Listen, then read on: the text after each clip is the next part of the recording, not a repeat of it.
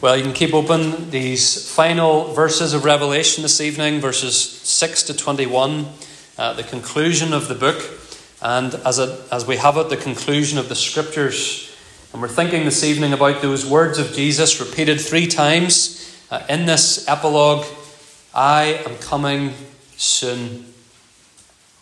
Almost all of us live with some sense of looking forward to something in the future. If we don't have anything to look forward to, we, as human beings, we struggle to have any sense of purpose, any motivation in our day-to-day lives. And I'm not just talking about looking forward to the big stuff like a birthday or a holiday. I'm talking about our day-to-day, sometimes very ordinary, mundane tasks. If you think about them, we do them all with the future in mind. We parent our little children because we believe that in the future, as a result of our efforts, they'll have learned enough to go out into the world and look after themselves. We work hard at our jobs each day because we believe that in the future, be it at the end of the week or the end of the month, our salary will arrive in our bank accounts. And if we don't do our work, the salary is not going to arrive in our bank accounts. When politicians run for office, they often run on the promise that they will lead us to a better future. Vote for us today so that we can have a better health service tomorrow, or better economy, or whatever it may be. So we live with some belief in future improvement. It seems to be inevitable that human beings in general will live like that. The only question is, what kind of future should we really pin all our hopes on? What is the best thing to look forward to? What is the best motivator for our day-to-day lives? Because at the end of the day, that politician that promises to do so much for you is actually often very limited in what he can do for you. You think of when Boris Johnson became Prime Minister and all the things that he hoped to do and promised, whatever you might think of Boris Johnson. Whatever his plans were, a few months into his tenure, the pandemic hit. Something completely beyond his control that changed the plans of the whole country. And even if it's not a pandemic, oftentimes whatever it is that the politicians wanted to do, they often find themselves very constrained from doing. The work gets done and the salary comes in, but we have to get back at it next week if the next salary is to come in.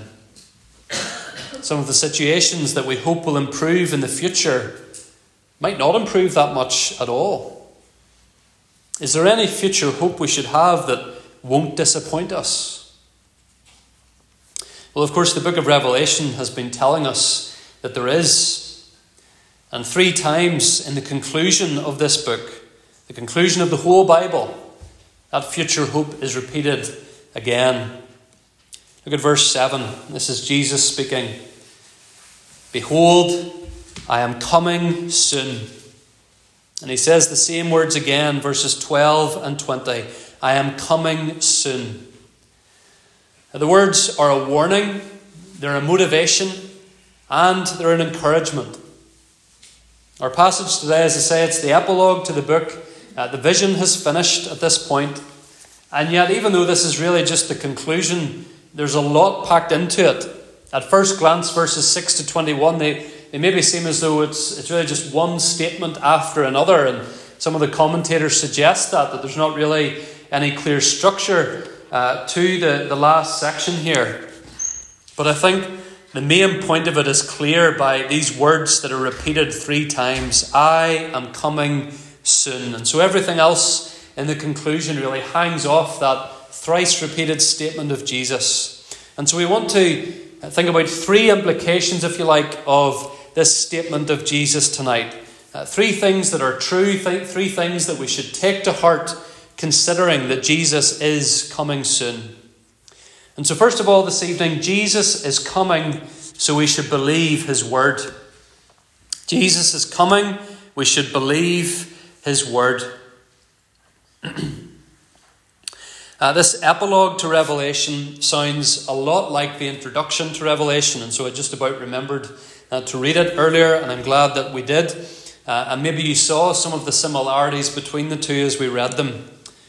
One of the things they have in common is that they both emphasize the fact that this book is part of the Word of God. It's to be treated with the same authority as any other part of the Scriptures that we would turn to. Chapter 1 verse 2, for example, says that John bore witness to the Word of God and to the testimony of Jesus Christ, even to all that he saw. So John says that what he's saying here, it's just as much a part of God's Word as the letters of Paul that were already circulating at this time, or the Gospels when they came along, or the Old Testament law and prophets. This is the Word of God. And that is emphasized again to us at the close of the book. If you look at here at verse 6, these words are trustworthy and true. And the Lord, the God of the spirits of the prophets, has sent his angel to show his servants what must soon take place. Notice that description of God, the Lord, the God of the spirits of the prophets.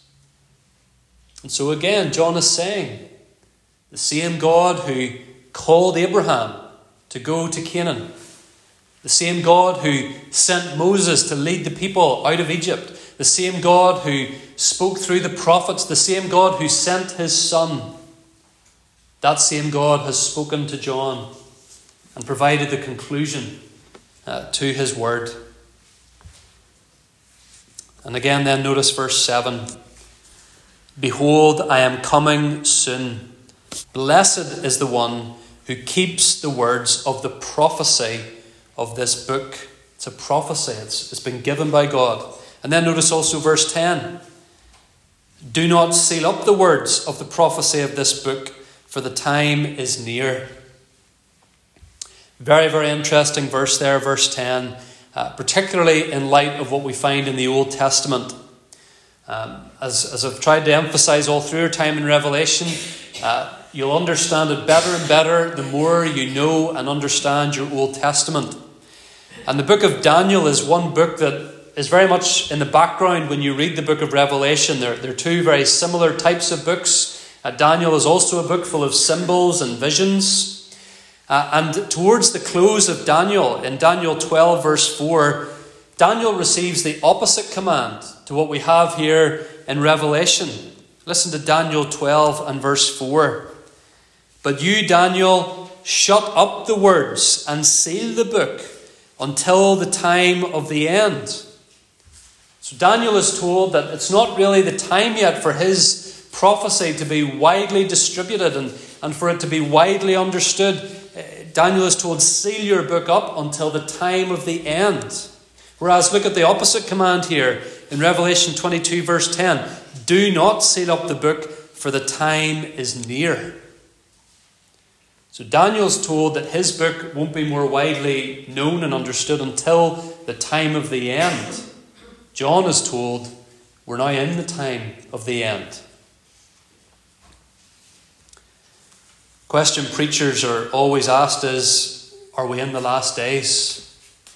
And every so often, particularly when we have headlines like we have at the moment concerning the Middle East, people will ask this question more frequently. Well, do you think, are we in the last days? And the answer is always yes. And we've been in the last days for 2,000 years. And the last days started when Jesus Christ ascended into heaven, having sent his disciples out with this unsealed, open word, the gospel. And ever since then, friends, the time is near. We're in the time of the end. And in this time, God says here to John, the book is to be unsealed. The book is to be opened. And some will say, well, what does that mean? You know, the time is near. And yet, 2,000 years later, the time is still near. Well, you know, what does that mean? It doesn't seem as if it's any nearer to us. Well, what it means, friends, is that the second coming of Jesus is the only thing left to happen in God's plan for redemptive history. It's the only thing left to happen. You remember how way back earlier in the book, John's vision was of Jesus, the Lamb, opening the seals on the scroll in heaven. And we thought about how that scroll symbolizes the plan of God for all eternity. And Jesus is the one who is worthy to put that plan into motion. And that plan involved the creation of the heavens and the earth. And that plan involved the creation of man and woman in the image of God, and it involved the calling of Abraham, and it involved the special people of Israel, and it involved the first coming of the Lord Jesus, and his death and resurrection, and his sending out the church with the gospel. And the only thing left is the return of Jesus. And so in that sense, friends, there's nothing else to happen. The time is near because everything else has already passed. We're in the last days. And as well as that, we understand these words in light of what Peter says in 2 Peter 3 verse 8. With the Lord 1,000 years is like a day, and a day like 1,000 years. God operates outside of time and space. What seems a long time to us is perhaps not such a long time from the perspective of God. Same way perhaps parents in the next few weeks will be having to answer that same question again. Is it nearly the holidays? Is it nearly Christmas? And it feels like such a long way away to little children. The parents are thinking it'll be here before we know it. And so Jesus says he is coming soon because it's the only thing left to happen. Do not seal up the words of this book. Make it known. Get the message out. I'm coming soon, Jesus says, so we should believe his word. Do you believe the word of Jesus Christ? Do you believe the message of this unsealed book in front of us this evening? By extension, the words of Revelation invite us to consider, do we believe the rest of Scripture?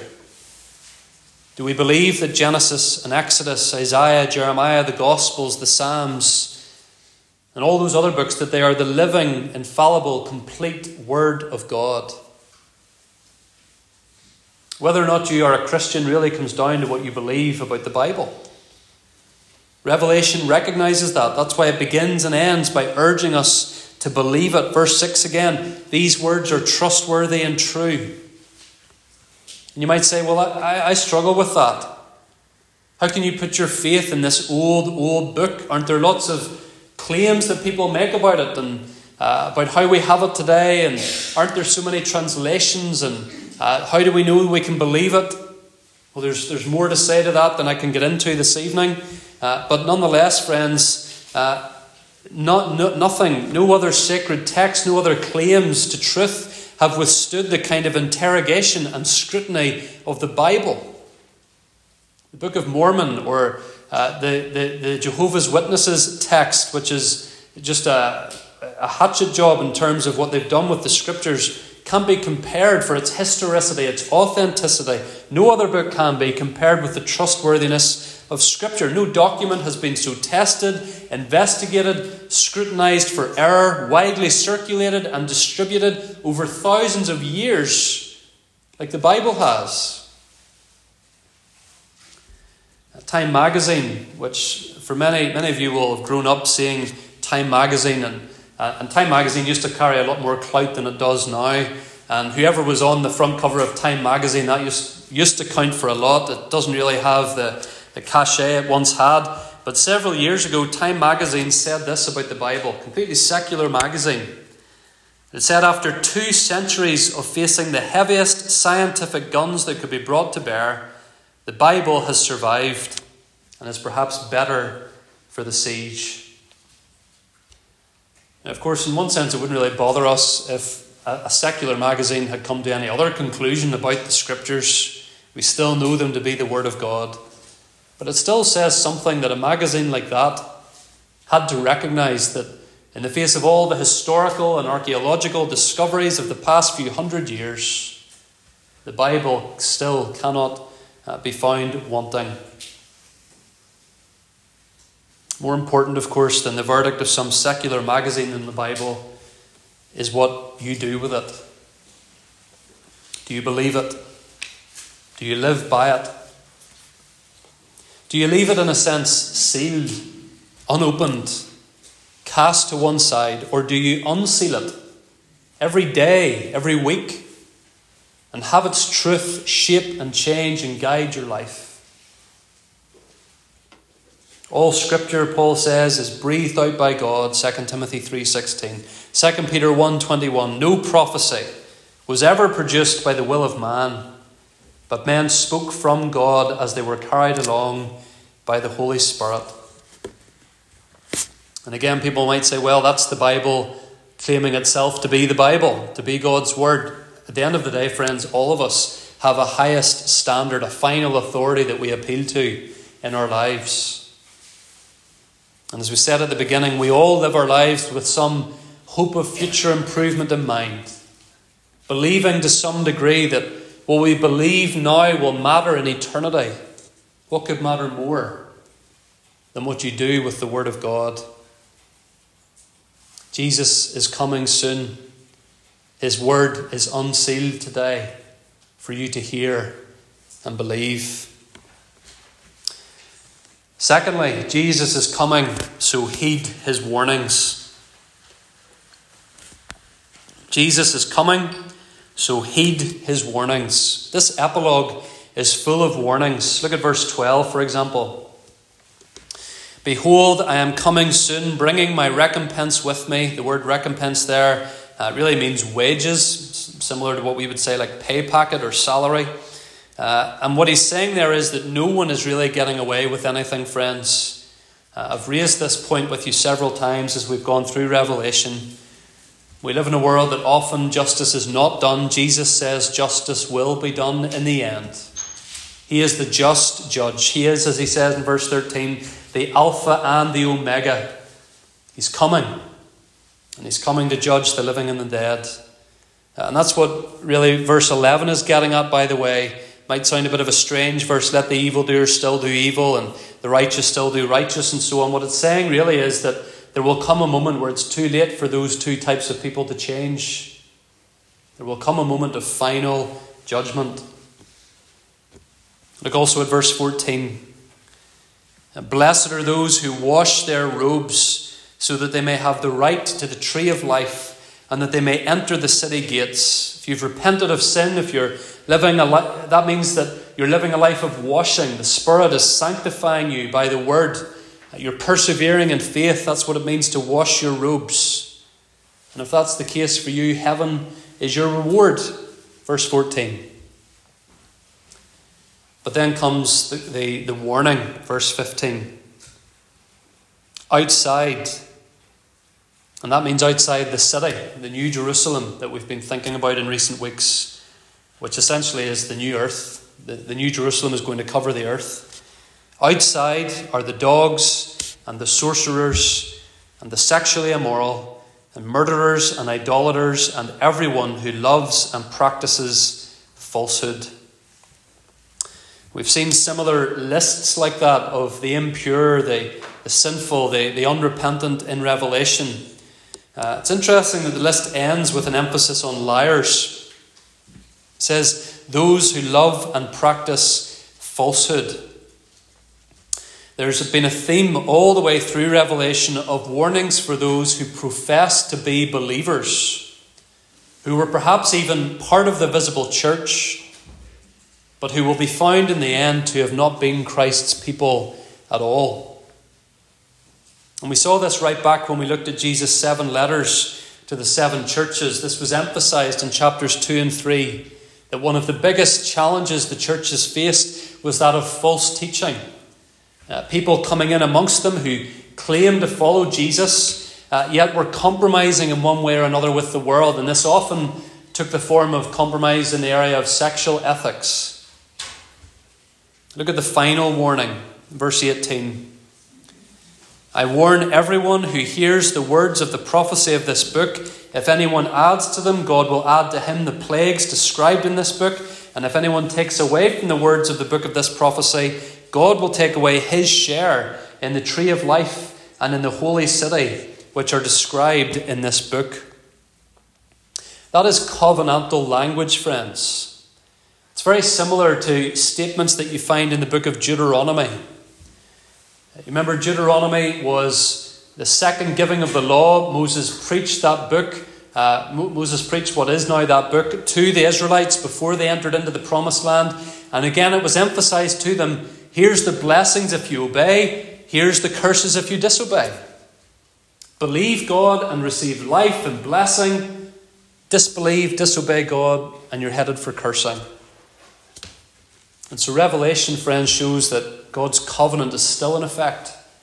The covenant of grace through Jesus Christ. Jesus warns us to believe, persevere, and be blessed, rather than to compromise and be cursed. And this is the warning that goes out this evening, and particularly a warning to those who would find themselves in the visible church. I've said it before, there are all kinds of things we could do, or that I could preach to become a more popular church. We could hang up a rainbow flag. Could start offering very detailed and interesting and dramatic analyses of the war between Israel and Hamas and what that might mean or not mean. Could start claiming things about angels and relics and bring in all kinds of drama and mystery to our worship. Our church would be 3, 4, 10 times bigger. But we would be adding to or taking away from the true word of God if we were to do those things. We cannot simply tell our young people, for example, to just go ahead with whatever the world would claim is fine to do in regard to sexual identity.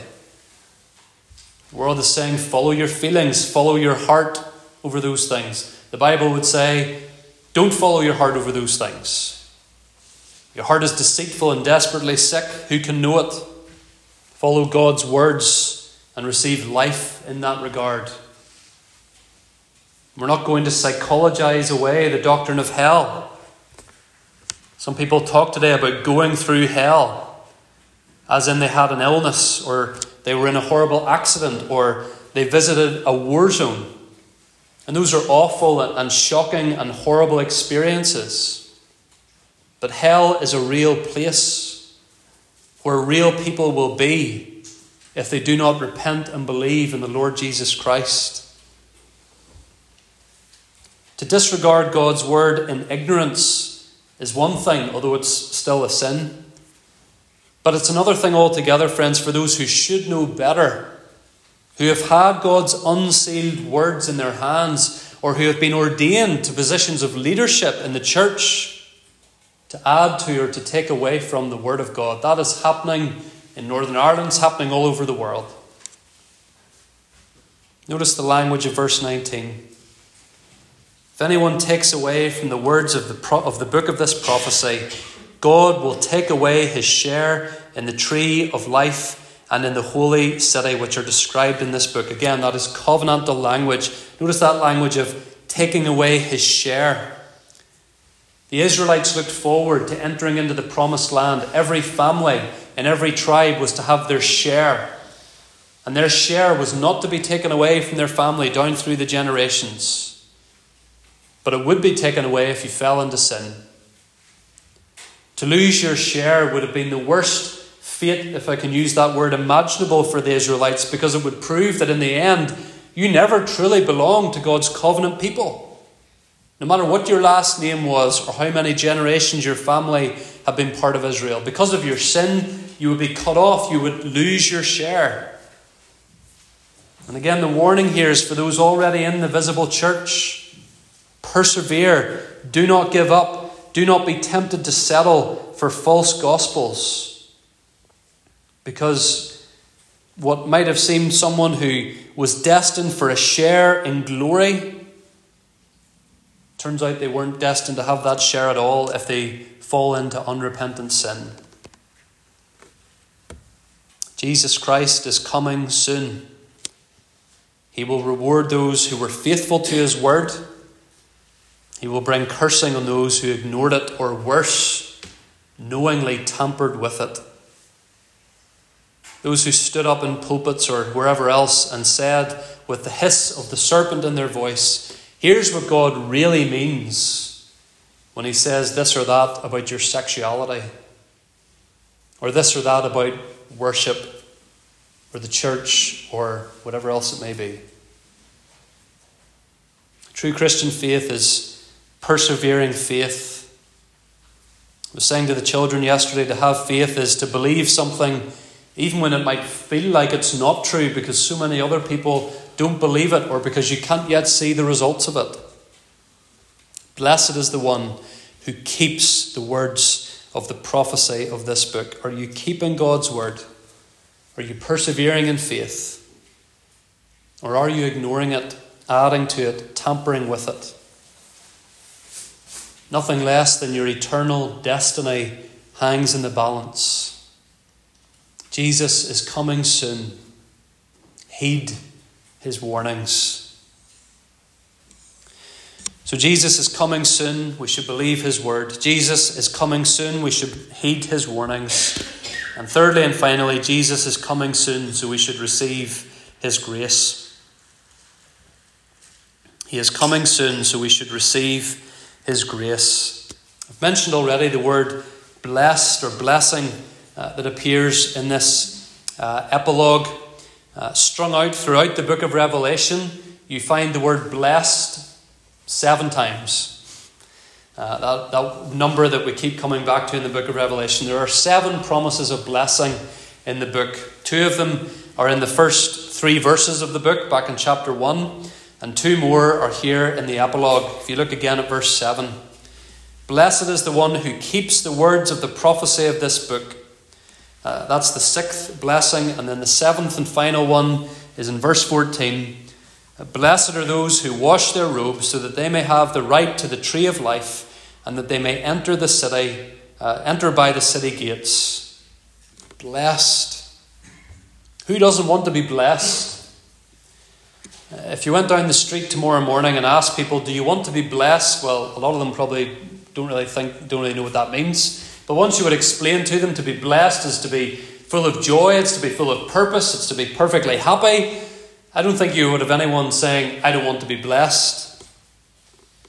Jesus says here, if you hear and believe and obey my words, you will be truly blessed. And he also finishes with an offer of grace. Grace.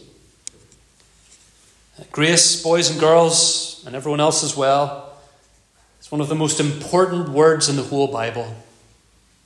Grace is getting what you don't deserve.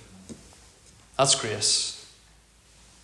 That's what we have from God in Jesus Christ. We are sinners by nature and choice. We do not deserve life eternal with a good and holy God, but he's shown us grace.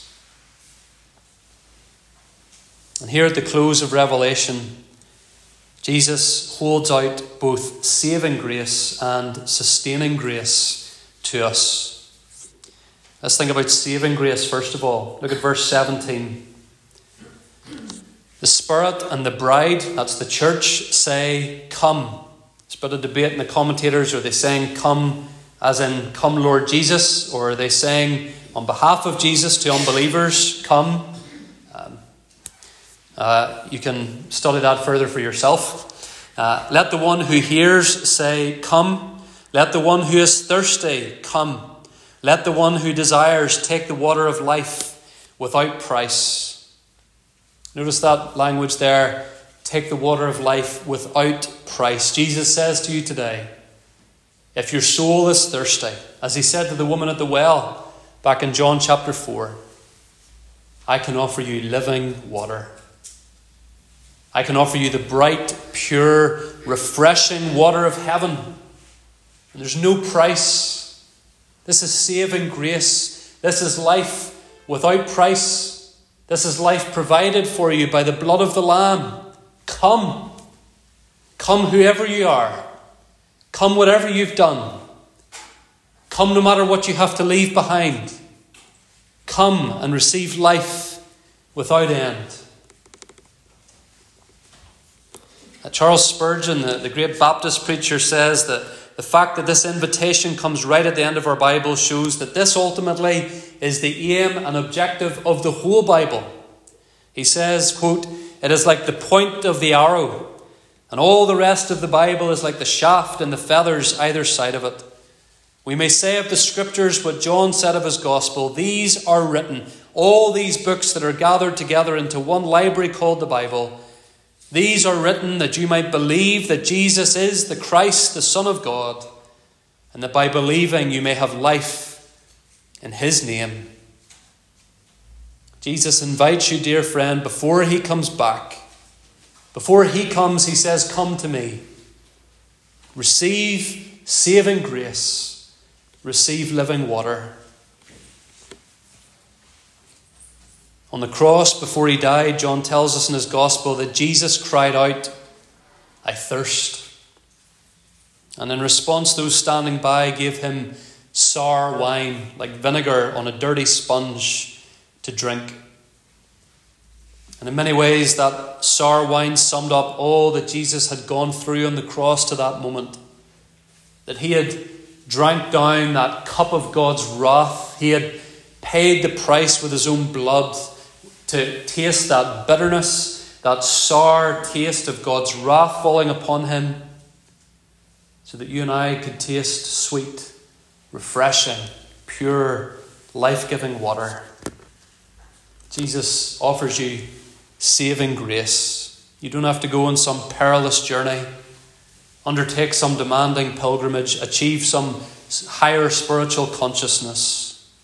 You just come, trusting in the Lord Jesus Christ, and receive life from him. He offers saving grace. He also offers sustaining grace. Again, I've tried to keep this focus in your mind as we've gone all the way through this book with all its, at times, weird and wonderful pictures and visions. I've tried to remind you over and over again, this is a book designed to encourage the church. It's not a book full of puzzles for the super smart to figure out. It's a book designed for every Christian, every man, woman and child to know, to reassure us that Jesus Christ, the Lamb, is on the throne. And he's coming soon. And he offers you sustaining grace, persevering grace, until we finally see him. Look at verse 16. I, Jesus, have sent my angel to testify to you about these things. For who? For the churches. The ordinary, scattered, seemingly feeble little churches of Ephesus and Smyrna and Laodicea and Dromore and wherever else. Jesus has given us this book, friends, to encourage us and to sustain us. Look what he says as well in verse 16. I am the root and the descendant of David, the bright morning star. The New Testament begins and ends the same way. This is the Son of David. This is the one who will come with a kingdom to put all the other kingdoms in the shade. He is the bright morning star. This is why we're to be expectant each and every day, friends. The kingdom is coming. The kingdom that will never end. And he will sustain us until that day. He says for the final time in verse 20, surely I am coming soon. And the response, Amen, come Lord Jesus. And then he promises for the final time in verse 21 through his servant John, the grace of the Lord Jesus be with all. That's the sustaining grace of Jesus. Notice twice in the last two verses we see the word Amen. Amen simply means yes, I agree, I'm on board with this. Are you on board with the Lord Jesus Christ?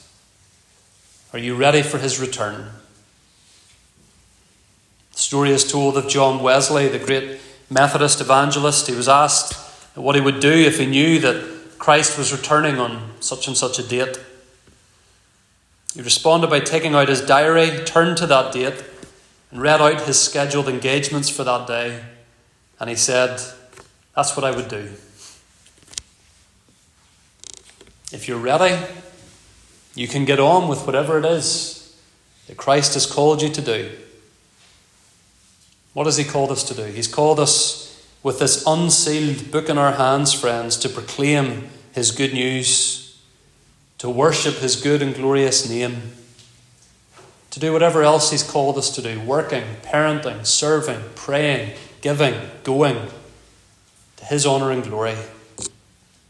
And he will sustain us every day that we have to do those things until he comes. Jesus says today, let the one who is thirsty come. Have you come to him? Will you come to him? Jesus, the Messiah King, has come once already. He is coming even now in the judgments that we see in our world that Revelation has shown to us. But he is coming at the end. He will appear to judge the living and the dead. Today is the day of grace. Today the book is unsealed. May it be true of each of us here this evening, as it was of the saint long ago who wrote the words, grace has brought me safe thus far, and grace will lead me home. Amen.